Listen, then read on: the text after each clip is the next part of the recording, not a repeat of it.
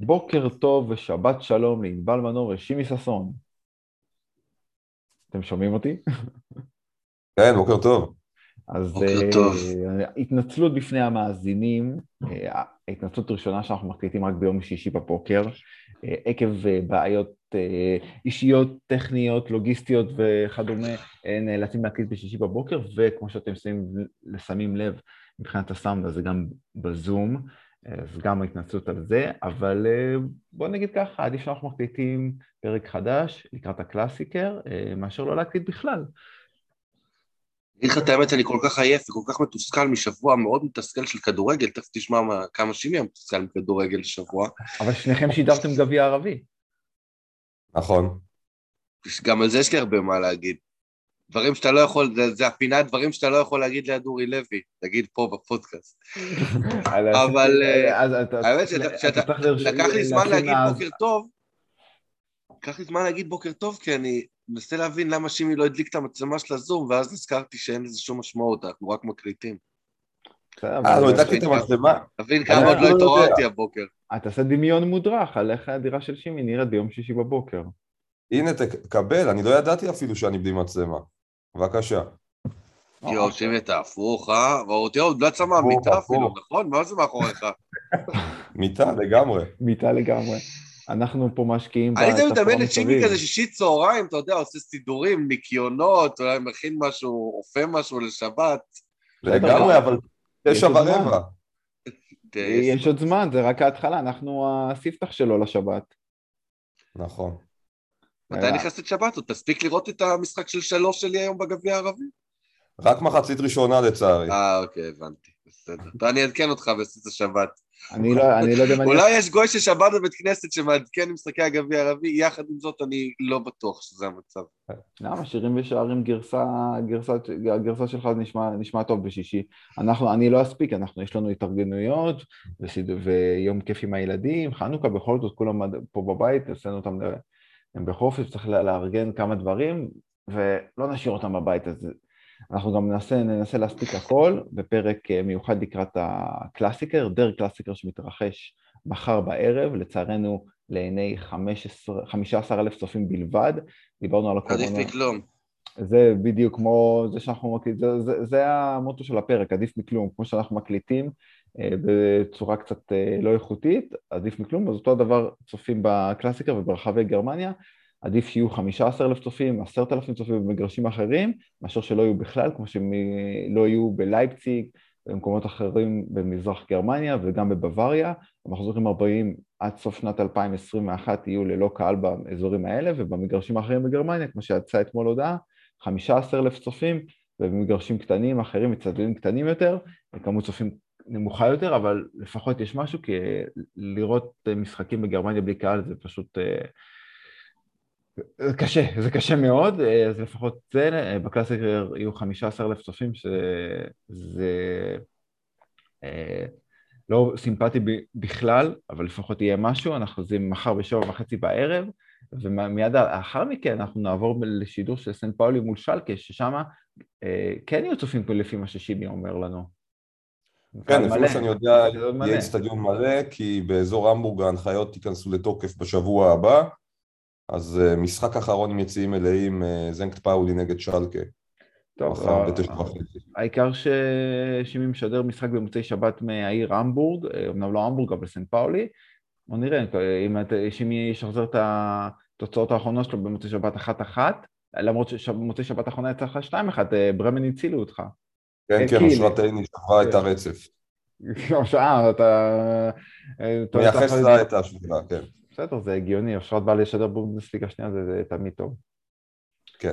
אז כמו שאמרתי, אנחנו מקליטים בשישי בבוקר, נדבר קצת על המחזור שהיה ועל המחזור שיש, שמתחיל כבר הערב, משחק בין אוניון ברלין ללייפציג, שגם הוא היה בספק בגלל מקרי קורונה רבים בלייפציג, הרבה מהשחקנים, צוות אימון, דיברנו על זה גם פעם שעברה, וזה הגיע למצב שבאמת המשחק היה בספק בגלל שלא היו שחקנים, הגרמנים לא עושים שטויות ודברים הזויים כמו בפורטוגל, להזכירכם לפני שבוע המשחק בין בלנס לבנפיקה, שהשחקנים, מלא מצוות האימון והשחקנים בכלל לא היו במגרש בגלל קורונה, והם עלו לשחק עם 9 שחקנים, שזה אחד הדברים הכי הזויים ומוזרים שראיתי אי פעם. אני ושימי דיברנו על זה מקודם, לפני שנכנסנו להקלטה. בגרמניה מן הסתם לא עושים את הדברים האלה, ואם היה מצב כזה, אז המשחק היה נדחה, כמו שקרה הרבה פעמים, ובפורטוגל לוקחים החלטות ממש הזויות. לא ידעתי, כמו ששימי ואני דיברנו לפני זה, לא ידענו בכלל שאפשר לעלות, לשחק, להתחיל משחק עם 9 שחקנים. הסיפור בפורטוגל היה פרסה, שכולם מבינים שאתה טעות קשה, אני בטוח שיש שם גם דברים שאני יותר ממה שאנחנו באמת יודעים, ואני גם די בטוח שבנפיקה ביקשה לשחק, בסיבות די ברורות. אבל שים את זה בצד. אנחנו הגענו לשלב לדעתי בהתמודדות שלנו עם הקורונה, שאנחנו רוצים לשאול אותנו שאלה אחרת. האם אנחנו מוכנים, עזוב שיש קבוצה שאין לה XY שחקנים, אוקיי? ברור שאם 1-2 חולים בסגל, מבחינתי זה כמו, אתה יודע, שחקנים פצועים שלא יכולים לשחק. ברור שאם יש מכת קורונה ואתה לא יכול להעמיד קבוצה כמו שצריך לבטל משחק. השאלה האם צריך לקיים את המשחק שאפשר לשחק מול בלי קהל, או מול 15,000 צופים בלבד. אני ביום רביעי שידרתי את ווטפורד נגד צ'לסי. משחק הופסק לחצי שעה בגלל שאוהד קיבל התקף לב ביציע. והוא לא חודש עד שכל מי שישב באצטדיון, כולל שחקנים, שמע שהוא יחסית בסדר, כן, הבן עדיין קיבל התקף לב, אבל מצבו יציב הוא פונה לבית חולים. אם חלילה מצבו היה לא בסדר, אני בכלל לא בטוח שהם חוזרים לשחק שם. שחקנים ירדו לחדר הלבשה. עכשיו, כדורגל הוא בשביל האוהדים, הוא לא בשביל תמונות יפות של אמיר קטר וג'אני אינפנטינו לוחצים יד באצטדיון השחיתות בקטר. אצטדיון השחיתות זה טוב. הוא לא בשביל שום דבר אחר. אם יש בעיה למישהו ביציע, לא משחקים שבן אדם מתמוטט, ואני מאוד מאוד אהבתי את מה שקרה שם, לא, כמובן לא את העובדה שבן אדם מתמוטט ביציע לקבל התקף לב, אבל את זה שעוצרים משחק... ההתייחסות והכבוד שהן עשו לי... עוצרים משחק בשביל לטפל באוהד במצוקה. שסובל עם בעיה בריאותית. זה אגב קרה באופן מדהים, גם במשחק בין סאות'המפטון ללסטר, במשחק המקביל, גם שם הייתה בעיה רפואית לאוהד, והמחצית השנייה, הפתיחה שלה נדחתה בכמה דקות, עד שטיפלו שם המצב היה קצת יותר פשוט. אז אתה אומר, אם עוצרים משחק בשביל באדם אחד במצוקה, ששילם כרטיס והגיע, וקרה לו משהו, וצריך לעזור לו, למה צריך לשחק כשאלפים לא יכולים להיכנס? בסיבות כאלה ואחרות, ואני לא נכנס שם לנהלים ולא נהלים. אני, בדעה שלי, מרץ 2020 עבר, אנחנו בדצמבר 2021, וצריך ללמוד לחיות עם הדבר הזה בצורה כזאת או אחרת, שלא תגביל. אבל קטונתי מלקבל החלטות במקום הרשויות בגרמניה. אבל אני אומר דבר כזה, אם אין אצטדיונים מלאים, לא צריך לשחק בכלל. הבעיה שזה, אני מבין אותך, הבעיה שזה פוגע בכל כך הרבה אנשים, אם אתה תפסיק... זה פוגע, בסדר, זה פוגע בעיקר באנשים שהם לא המיין אישו בכדורגל. נכון, אבל תחשוב על העובדים של האצטדיון, על העובדים של האבטחה, של העובדים הזוטרים של המועדון, הכל, כאילו, יש כל כך הרבה רבדים וכל כך הרבה אנשים שנפגעים מזה אתה יודע... או אם המשטח מושלג ואי אפשר לשחק עליו, אז לא משחק, נכון? ואם יש, לא יודע מה, בעיות הגעה לאצטדיון, פתאום איזה אסון טבע כזה... אבל זה חד פעמי, זה לא משחקים בלי קהל, בואו נכניס את זה בתור סטנדרט. למה צריך בכלל להתחיל את הקומבינות האלה של 20%, 30%, 40%, עם מסכה, בלי מסכה? המצב קשה, אני מקבל את זה, אני לא מכיר את הנתונים, המצב קשה, עושה פאוזה לליגה לשבועיים. תשלים אותה אחר כך, תצאת פגרת החורף. אבל הבעיה היא שזה יכול לקחת יותר משבועיים, ואז הם לא, כנראה, אני לא יודע, אבל... אז תעצור, הליגה נעצרה ב-2020 לחודשיים, או לחודש וחצי, חודשיים, נכון בדיוק, ואז חזרו לשחק. בתחילת הקורונה אף אחד לא חשב שצריך לשחק עם קורונה, נכון, חזרו בלי קהל, אנחנו עכשיו לא בתחילת הדרך. תגיעו למצב שבו אפשר להכניס קהל למגרשים, וצחקו, ועד אז די, אנחנו כבר לא יכולים לסבול כדורגל בלי אוהדים. אני מבין אותך, אבל זה מאוד בעייתי לקבל את ההחלטות האלה. אני מדבר מדם ליבי, וזה אוטופיה, וזה אידיאולוגיה, וזה ברור לי שבסופו של דבר יש גם שיקולים אחרים, שיקולים כלכליים כאלה ואחרים, וספונסרים, וטלוויזיה שמשלמת כסף,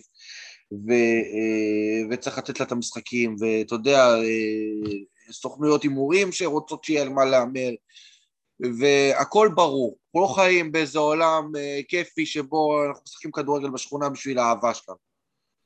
מצד שני, די. אוקיי?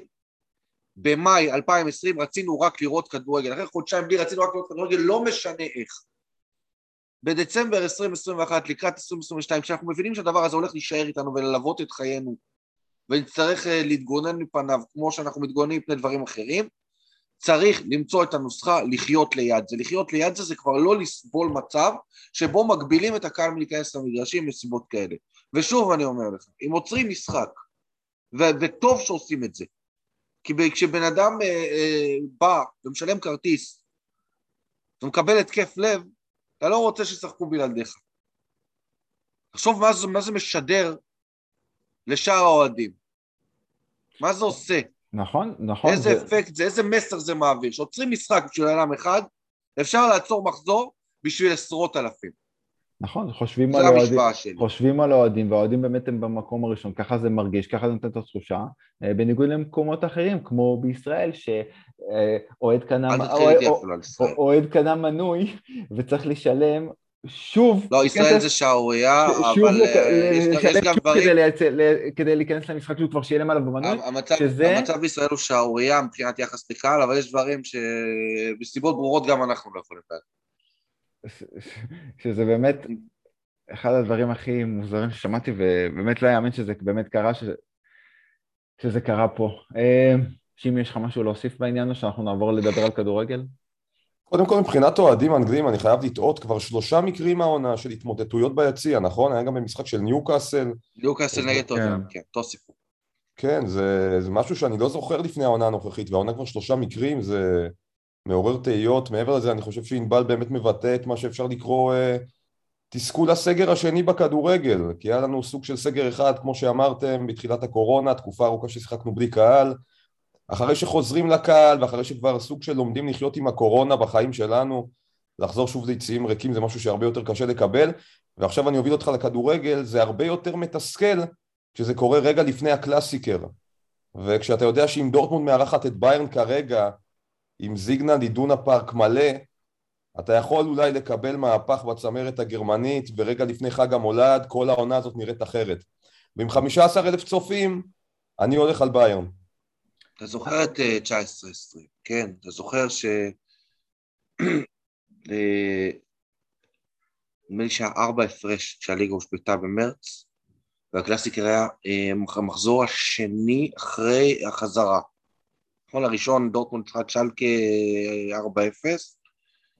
4-0, אור תקן אותי אם אני טועה פרטים. כן, לפני זה 4-0, לפני, נכון. ואחרי זה הם חזרו, זה היה ואז קלאסיקר ללא קהל ולבנדובסקי הכריע אותו 1-0, עלה ל7 והעונה נגמרה.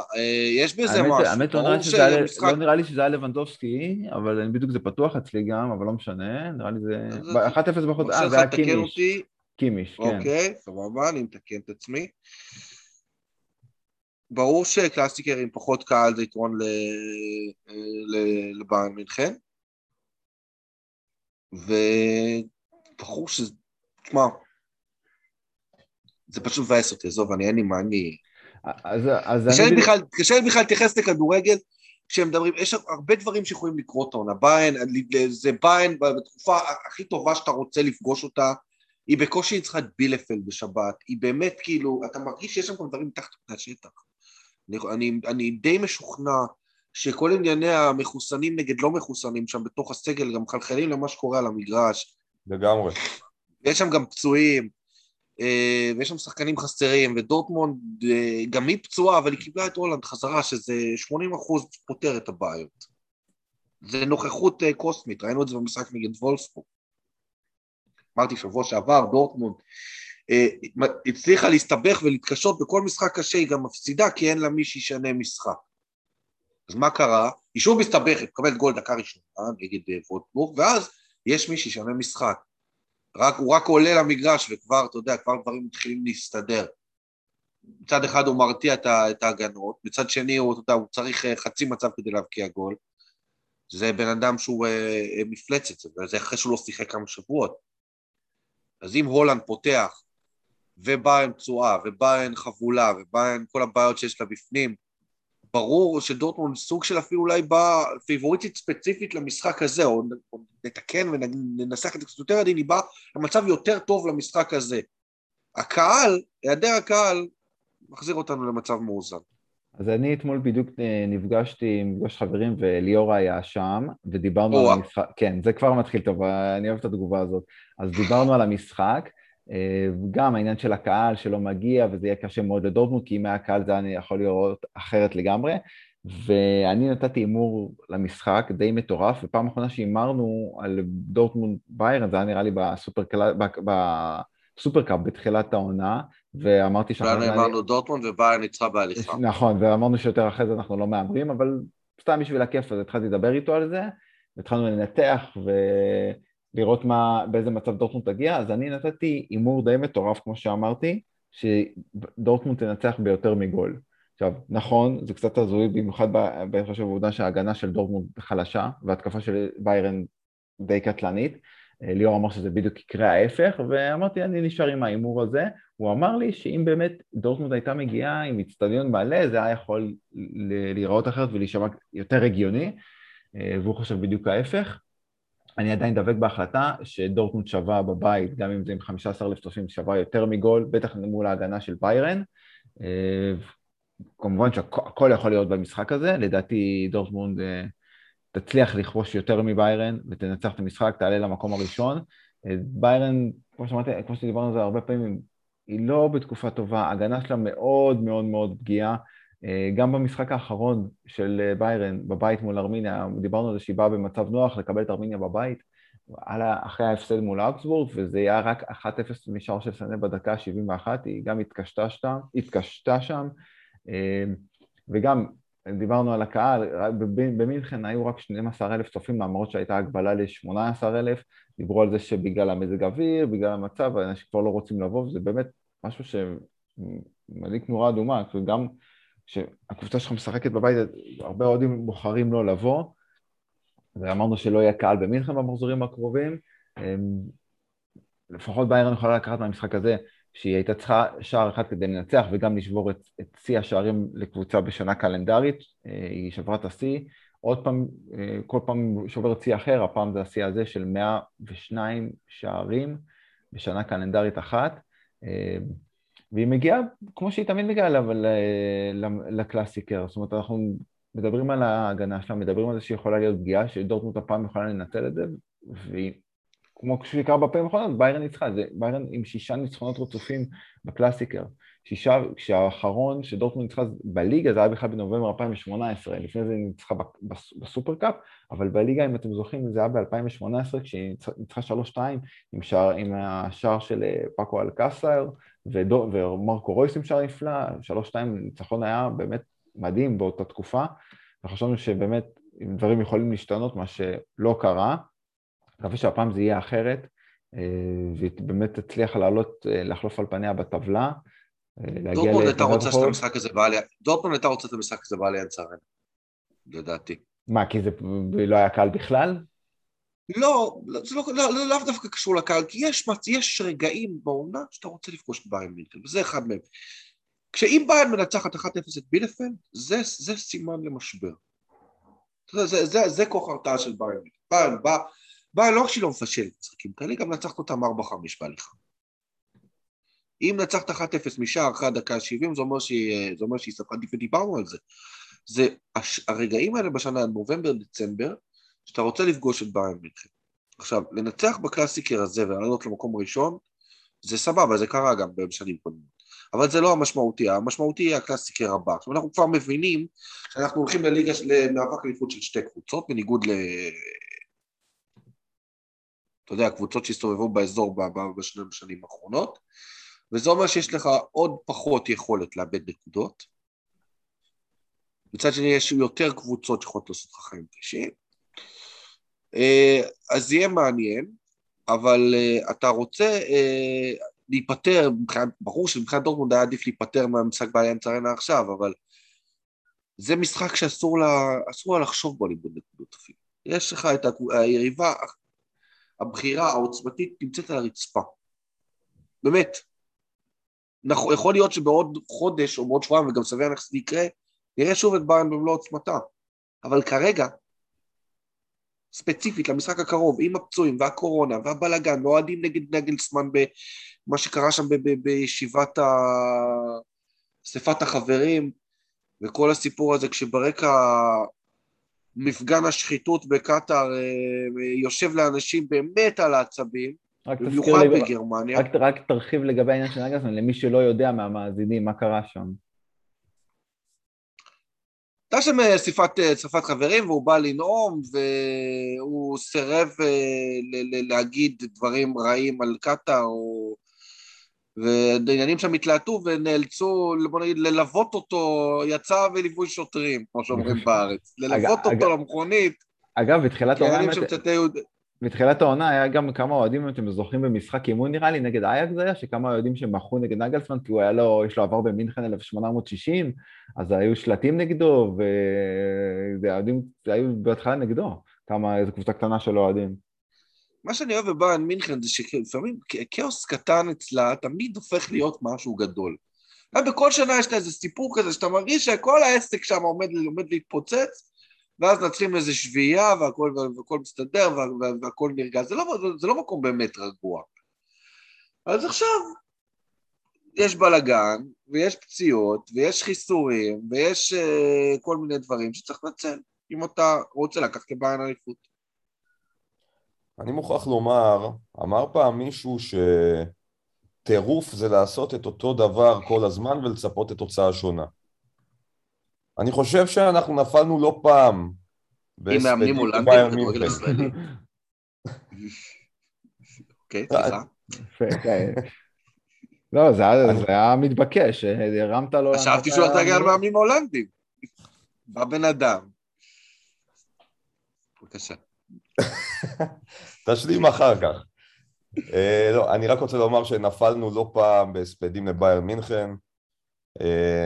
אני כן חושב שהפעם מאחורי מה שרואים על הדשא, הקושי מול בילפלד והדברים שאילבל ציין, עומד באמת אולי משהו שנפגע במרקם החברתי בגלל כל ענייני הקורונה, ובגלל זה יכול להיות משמעותי יותר, ועדיין, בגלל העובדה שלא מדובר בתפוסה מלאה באצטדיון, ובגלל שבכל פעם שהימרתי נגד באיירן מינכן בפוד, תמיד היא התפוצצה אחרי האימור, לא משנה אם זה מול לאציו בליגת האלופות, או מול לברקוזן בליגה, או לא משנה מתי. אני הולך כאן עם באיירן מינכן, אני חושב שתנצח בכל זאת, ונאשים את הקורונה ואת היעדר הקהל בסיפור הזה. אני רק רוצה להגיד שאני לא מספיק באיירן מינכן, אני לא אמרתי שנגמרה פה העונה. לא, רק בהקשר של המשחק.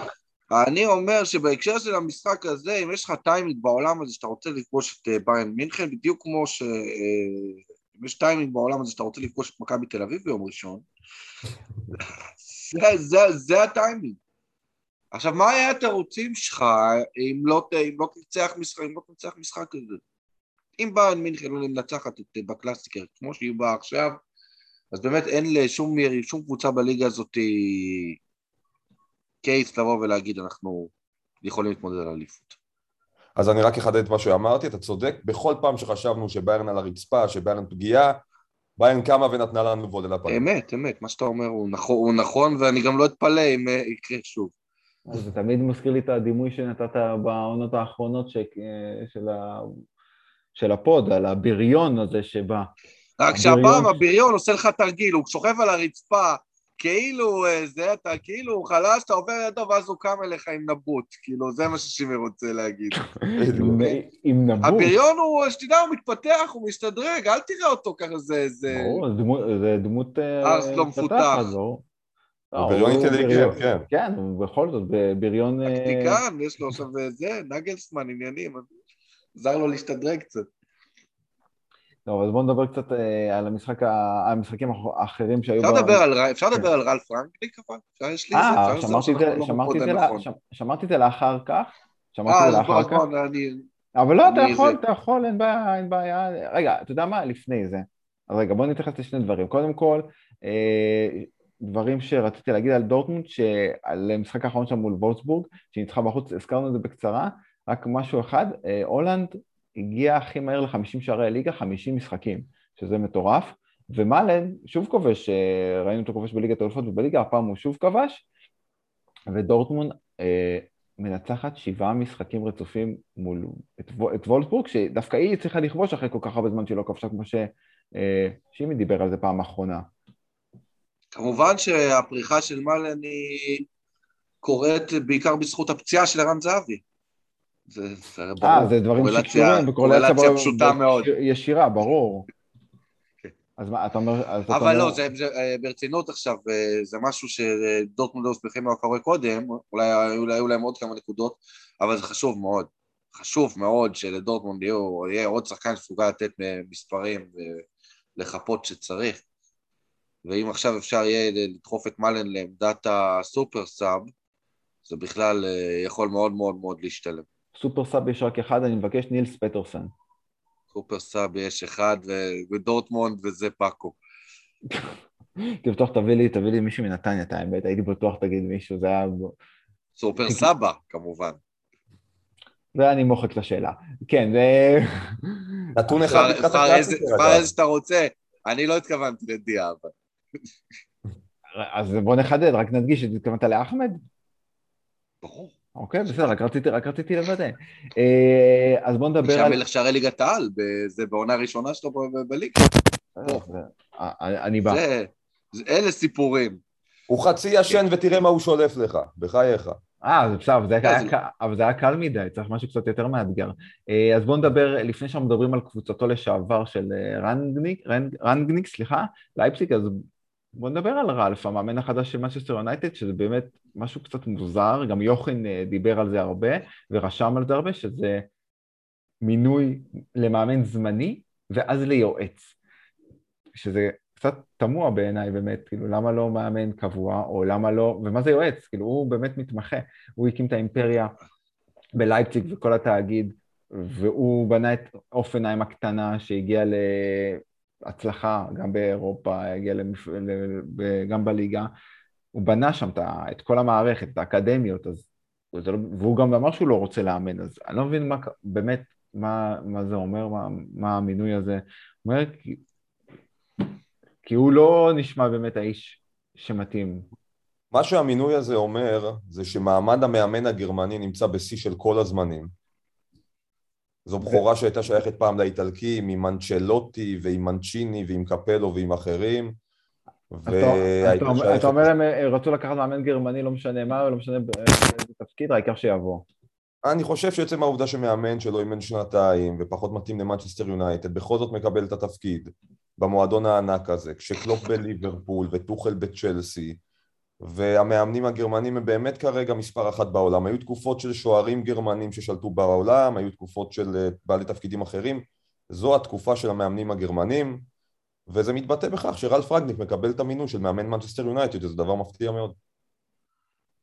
אני רוצה להגיד משהו על ראלף ראנגניק, הבן אדם גאון, הוא גאון, גם גאון כדורגל, הוא כמובן אביהם הרוחני של האנשים שאמרת, קלופ ונגלסמן וטוחל, אבל הוא גאון תדמיתי במיוחד. עכשיו בוא נעשה משחק אסוציאציות קצר. תענו לי במרגש או לא מרגש. הייתי בטוח תרחיב לנו קצת את האופציות של האסוציאציות. ראלף ראנגניק מרגש או לא מרגש? פחות. לא מרגש, ראלף ראנגניק בתור דמות, עזוב מנצ'סטר יונייטד, רגע נגיע למנצ'סטר יונייטד. לא מרגש, אותי לא. לא מרגש אותך? לא. אתה בא להרוס לי את הגג כאילו? כן. תחשוב קונצנזוס.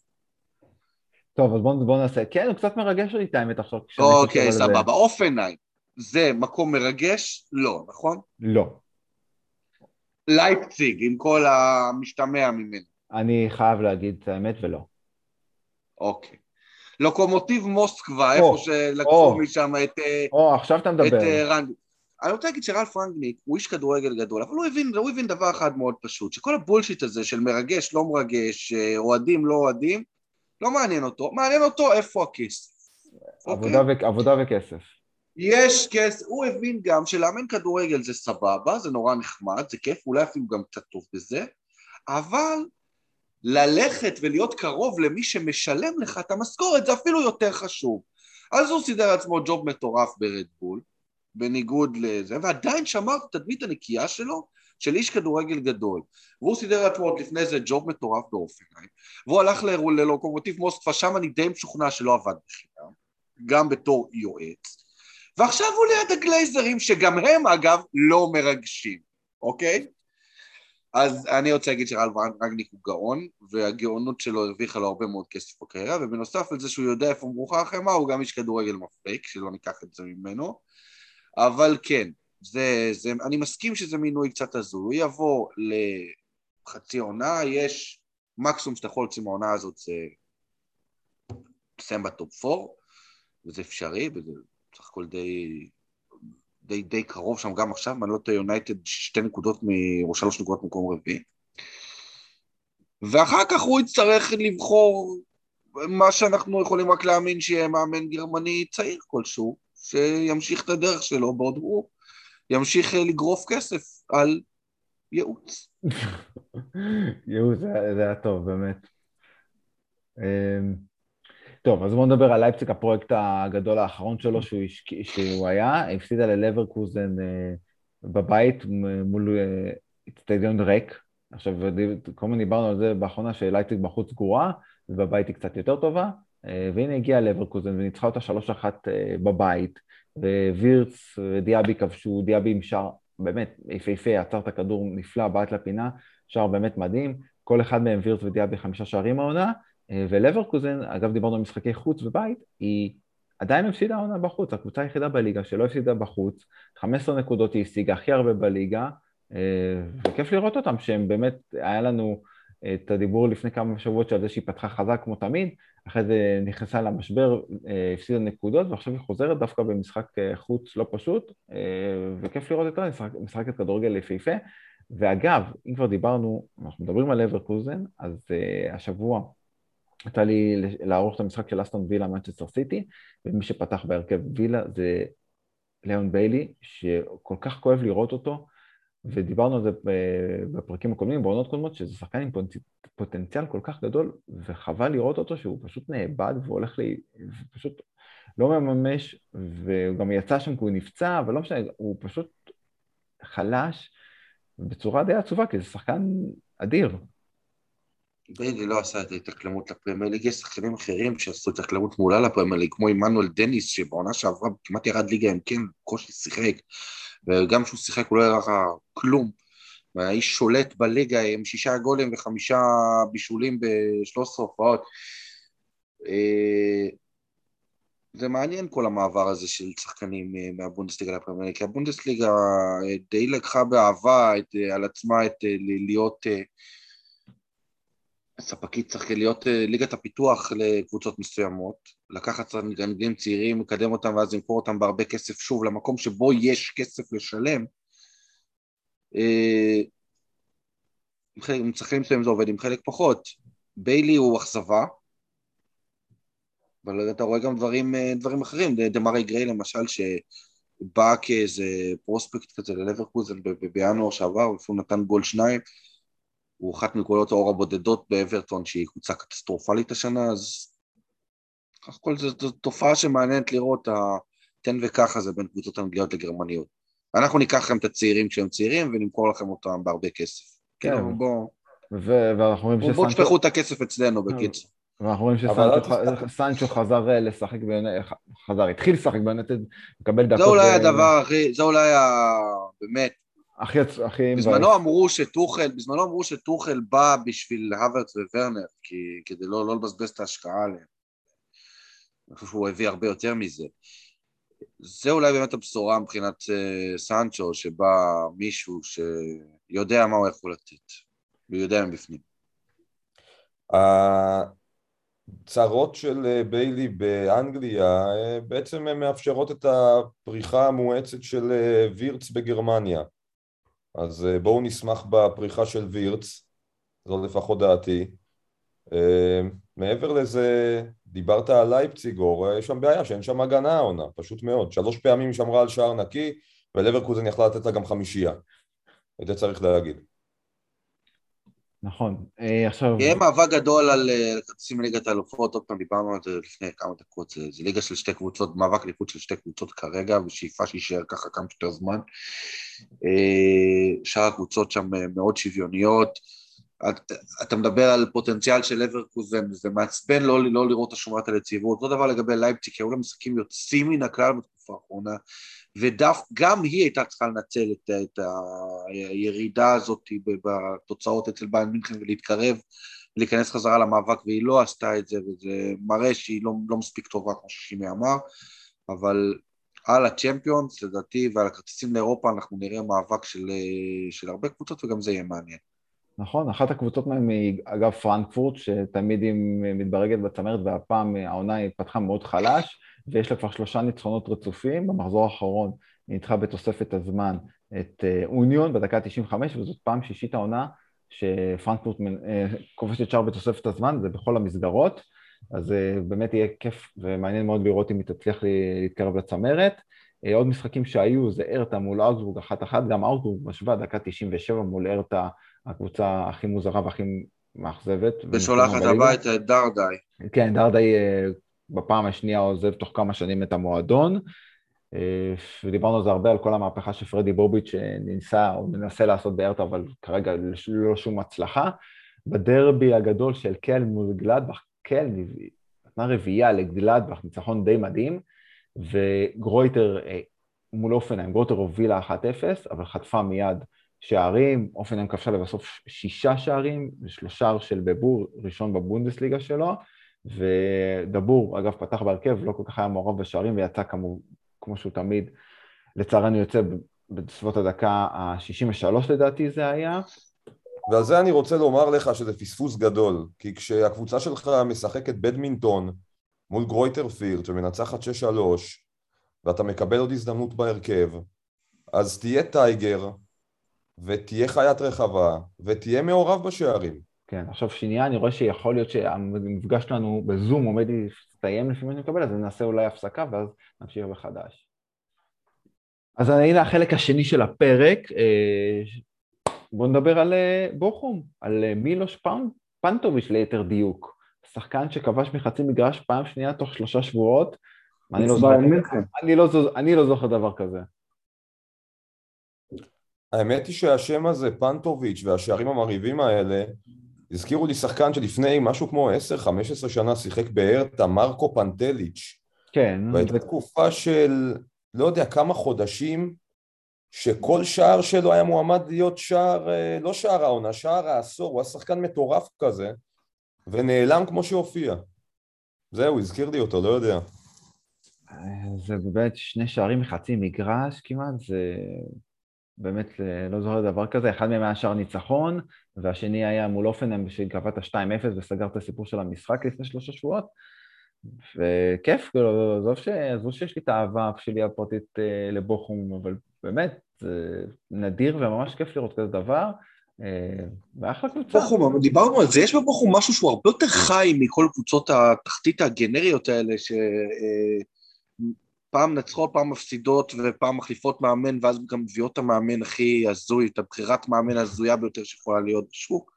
אני אוהב שאתה אמרת שיש בבוכום משהו מיוחד, אני כבר... אני לא, אבל אז עברתי, אני חושב שמעתי שסכנין מאיימים לפרוש מהליגה לטובת הליגה הפלסטינאית, אז אני בעד שהרטה תתפוס את מקומה. גם ככה ברלין מלאה ישראלים, לא? לא ככה? האמת, ארטה עם כל ההתנהלות... ארטה ברלין צריכה לשחק בליגת העל. ארטה עם כל ההתנהלות שלה וכל המוזריות שלה, כן, זה ממש קבוצת ליגת העל. אגב, לא ציינו, המאמן החדש... זה לה קצת התאמות של זרים, ויהיה בסדר. המאמן החדש שלה של ארטה זה טייפון קורקוט, נכון? שלא הצליח בשום מקום שלא יצליח בשום מקום שהוא היה. בשום מקום.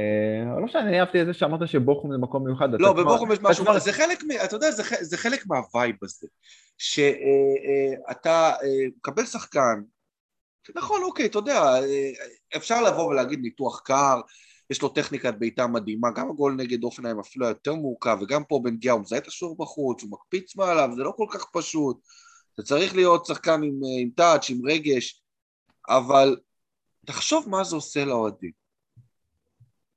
לראות שני דברים כאלה פעמיים תוך 3 שבועות. תחשוב מה זה עושה לכל הוועד מסביב, שיש לך שחקן שאין לו טווחים, אתה מקבל כדור על החץ, אתה לא יודע מה הוא יעשה, זה כיף, זה כדורגל מבחינתי. תחשוב שקרמלו מישי שהיה עושה את זה פעמיים. וואי, יש לי שאלה, אפרופו אנחנו כבר חילופי מאמנים, אור, אתה יכול רגע לפתוח את הסידור שלך לשבוע הבא, של השיבוצים, ולהקריא לכל הכיתה מה יש לך ביום חמישי? ביום חמישי? וואי, איך אתה יודע? כן, אתה יודע את הלו"ז שלי יותר טוב? שאני אעשה את זה, כי זה פתוח אצלי וזה הגג שלי, כאילו? אני חושב שזה סופיה נגד רומא, ומיד לאחר מכן סלטיק נגד ריאל בטיס, אוקיי? כן. אתה זוכר את הצוות בעל פה? אני וואי, איזה התקלה, אבל בוא ניתן, זה משחק הניחושים. חיים סילבס, הפרשן. אתה אומר עכשיו שאלה לשימי. האם האם חיים סילבס יגיע ביום חמישי לשידור המשותף שלי ושל אור מהקונפרנס ליג בליגה האירופית, או שהוא יתכונן לסגור עם ביתר את סוב הראשון בליגת העל? אני יכול להגיד לך נכון ליום חמישי בערב, שאז ראיתי אותו, הוא מתלבט. כן, הוא מתלבט, האם לתת לאוחנה 2 צלצולים, או לענות כבר בצלצול הראשון שיגיע הצלצול, זה ההתלבטות היחידה שלו עולה. ואני מת על חיים, הוא חבר טוב, אבל הוא לא באמת, הוא לא באמת יכול להגיד לו להצעה כזאת, אם תגיע. אוקיי. לא משנה, אתה ברגע שהתחלת לדבר על בוחום כבר לא הקשבתי, יוהד מי את בוחום, זו קבוצה מיוחדת, נראה לי שווה להזמין אותך יותר לפרקים פה, אם אתה מדבר ככה על בוחום. מה אתה מעדיף, את גויטר פרט, כאילו, בליגה? מתאים ביותר. גויטר פרט, תקשיב, גויטר פרט זה צפרירים חולון 2001. כן, אני מדמיין את חולון בתור... אני היום החלטתי לעשות לשימי פיגוע אחר שעושה שבוע שעבר מיובל פילוס, ובאתי, כאילו, נכון, אני קמתי משינה וזה, אבל באתי מוכן. אתה תמיד מוכן, גם אם יקימו אותך ב4 בבוקר, אתה תגיד צפרים חולון. על צפרים חולון יכול לדבר תמיד. הם לא קיימים עדיין, הם קיימים, נכון? אני חושב שהם קמו באיזה גלגול חדש של קבוצת אוהדים, ויש את קבוצה בחירה יותר של חולון, שאני לא יודע על בסיס מה היא קיימת, בליגה א', אותה אימן עד לא מזמן אביבי זוהר. וואו, עכשיו באמת הלכת, וואי, אביבי זוהר. עכשיו, אביבי זוהר, בתקופה... לא, זה זיכרונות, מה אתה רוצה שאני אשאיר? תן לי להיות אני. אני רז זהבי של התוכנית. לא, אתה ממש לא, אל תשווה את עצמך אליו, עם כל הכבוד. בתקופות, אני הרי גדלתי... בוא תעשה זיכרון זריז, כי אנחנו ממש קצרים בזמן. אוקיי, סליחה. אני גדלתי ב-90s 4 שנים בליגה שנייה, כאילו בלי שום יכולת לזה, אתה יודע, לדעת מה קורה בקבוצה שלך, אם אתה לא הולך למשחקים או קורא מקומונים. ובאותם, אביבי זוהר בסוף שנות ה-90 היה כמו, אתה יודע, מסי של הליגה השנייה. כאילו, הוא היה קבלן העליות, היית רוצה לעלות ליגה, היית מביא את אביבי זוהר, כמו אח שלו, רק בקטן, ברמה של ליגה שנייה, בעיטות חופשיות, בישולים וגולים מרחוק. וכעת המשחק נגד קבוצה שלו, היית נכנס לקורנות ספיגה. אביבי זוהר זה שחקן שהבקיע מהקרן בוומבלי המקורי. וומבלי המקורי? וומבלי המקורי, באמת? כן, כן, עם נבחרת ישראל הצעירה. טוב, זה הסקופ של הפרק, אני... לא אתה כותרת של הקריירה שלך. כן. כן, אתה יכול לעבור בונדסליגה השנייה. אוקיי, חיכיתי לזה. אז בואו נעשה את זה, כמו שאמרתי, בקצרה. אז יש לנו כמה משחקים מעניינים בסוף השבוע. אגב, זוכרים שהזכרתי את אייל פלד פעם שעברה, הוא היה אמור לנסוע למשחק סנט פאולי שלקה ביום שבת, אבל זה לא יקרה בגלל כל ענייני הבידוד והקורונה. לצערנו, אז הוא אמר לי שהוא לא יהיה שם. משחקים אחרים, אבל אני ושימי כן נהיה. זאת אומרת, הכי קרוב שאפשר, נהיה בשידור הזה, אחרי הקלאסיקר, אנחנו עוברים לשידור הזה, סנט פאולי נגד שלקה. יש גם משחקים מעניינים לא פחות, עם איזה דרמשטאט נגד דיסלדורף, וברמן מול הרצוג בירקס, שזה כבר הערב, הנובר מול המבורג. המשחקים שהיו בסוף שבוע האחרון, אז שלקה ניצחון גדול 5-2 על סטנדאפ, זו מחצית שנייה מטורפת, כל השערים נכבשו במחצית השנייה, אחלה שערים, היו שערים יפים, גם של שלגה, גם של סנדהאוזן. דרמשטאט, הקבוצה הלוהטת בליגה, ניצחון חוץ 2-1 על הרצוג-וירגה, היא עלתה זמנית אז למקום הראשון, אבל הסן פאולי ניצחה בנירנברג 3-2 וחזרה למקום הראשון. המבורג כבשה שלישייה, היא כובשת הרבה לאחרונה, שימי, מה קורה שהיא אתה לא משדר אותה במוצאי שבת, זה מה שקורה, כובשת רביעייה נגד ראנגניק, עכשיו כבשה שלישייה על אינגולשטאט, ועוד משחקים מעניינים זה היה שרגניק ניצחה 3-1 את דרזדן, וקאוסו הביסה 4-0 את הנובר. אתם רוצים להוסיף על זה משהו? שוב נגיד משפט על הליגה השלישית ונסיים? אני חושב שקודם כל המבורג זו תקופה שבה מתחיל השקר שאתה מאמין, היא מתחילה להאמין לעצמה שיכולה לעלות ליגה, אבל כן, היא תקופה טובה. כל הסיפורים, יש המון סיפורים כל כך מדהימים בבונדסליגה השנייה, שאנחנו מתעסקים בטוב ולא מתעסקים בהתרסקות של ורדר ברמן, מקום 10, 20 נקודות, רחוקה כבר 9 מעלייה, ו8 ממקום שלישי. אנחנו לא מדברים על הנובר שקבוצת בונדסליגה עד לא מזמן סכנת ירידה ממשית לליגה השלישית, ודיסלדורף שגם היא הייתה בבונדסליגה לא מזמן, וגם היא נמצאת שם באזור המסוכן. בקיצור, ליגה באמת מהחולות שמצאנו השנה בקטע חיובי, מפוצצת בסיפורים, איפה אתה לא שם את האצבע שלך, יש שם סיפור מטורף, ואני לא, הייתי אומר משהו חיובי על המבורג, אבל אני יודע מה יקרה עוד שבועיים, אז אני פשוט סתום שאלתי, אגב, מבקיע חמישייה, כשתרוד לא גמרת עונה, גמר את השנה האזרחית, לא ישחק עד אחרי פגרת החורף, וגם זה איזשהו סימן חיובי, מבחינתם לדעתי אנחנו הולכים לראות פיניש הזוי, ומאוד מאוד מאוד מותח. טוב, אז נראה לי שנסיים בזה, צר לי, אבל אנחנו באמת צריכים ללכת, עניינים, ילדים, אמרתי, יש הצגה שצריך להספיק אליה, ופעילויות מגוונות, ואנו מתנצלים שוב שזה היה ככה ביום שישי בזום, בזמן קצר, אבל כמו שאמרנו בפתחת הפרק, עדיף על כלום, אז נאחל חג שמח לכולם, ותודה רבה שימי ששון, ותודה ענבל מנור, ניפגש בשבת אני מאמין, ערבית הזין.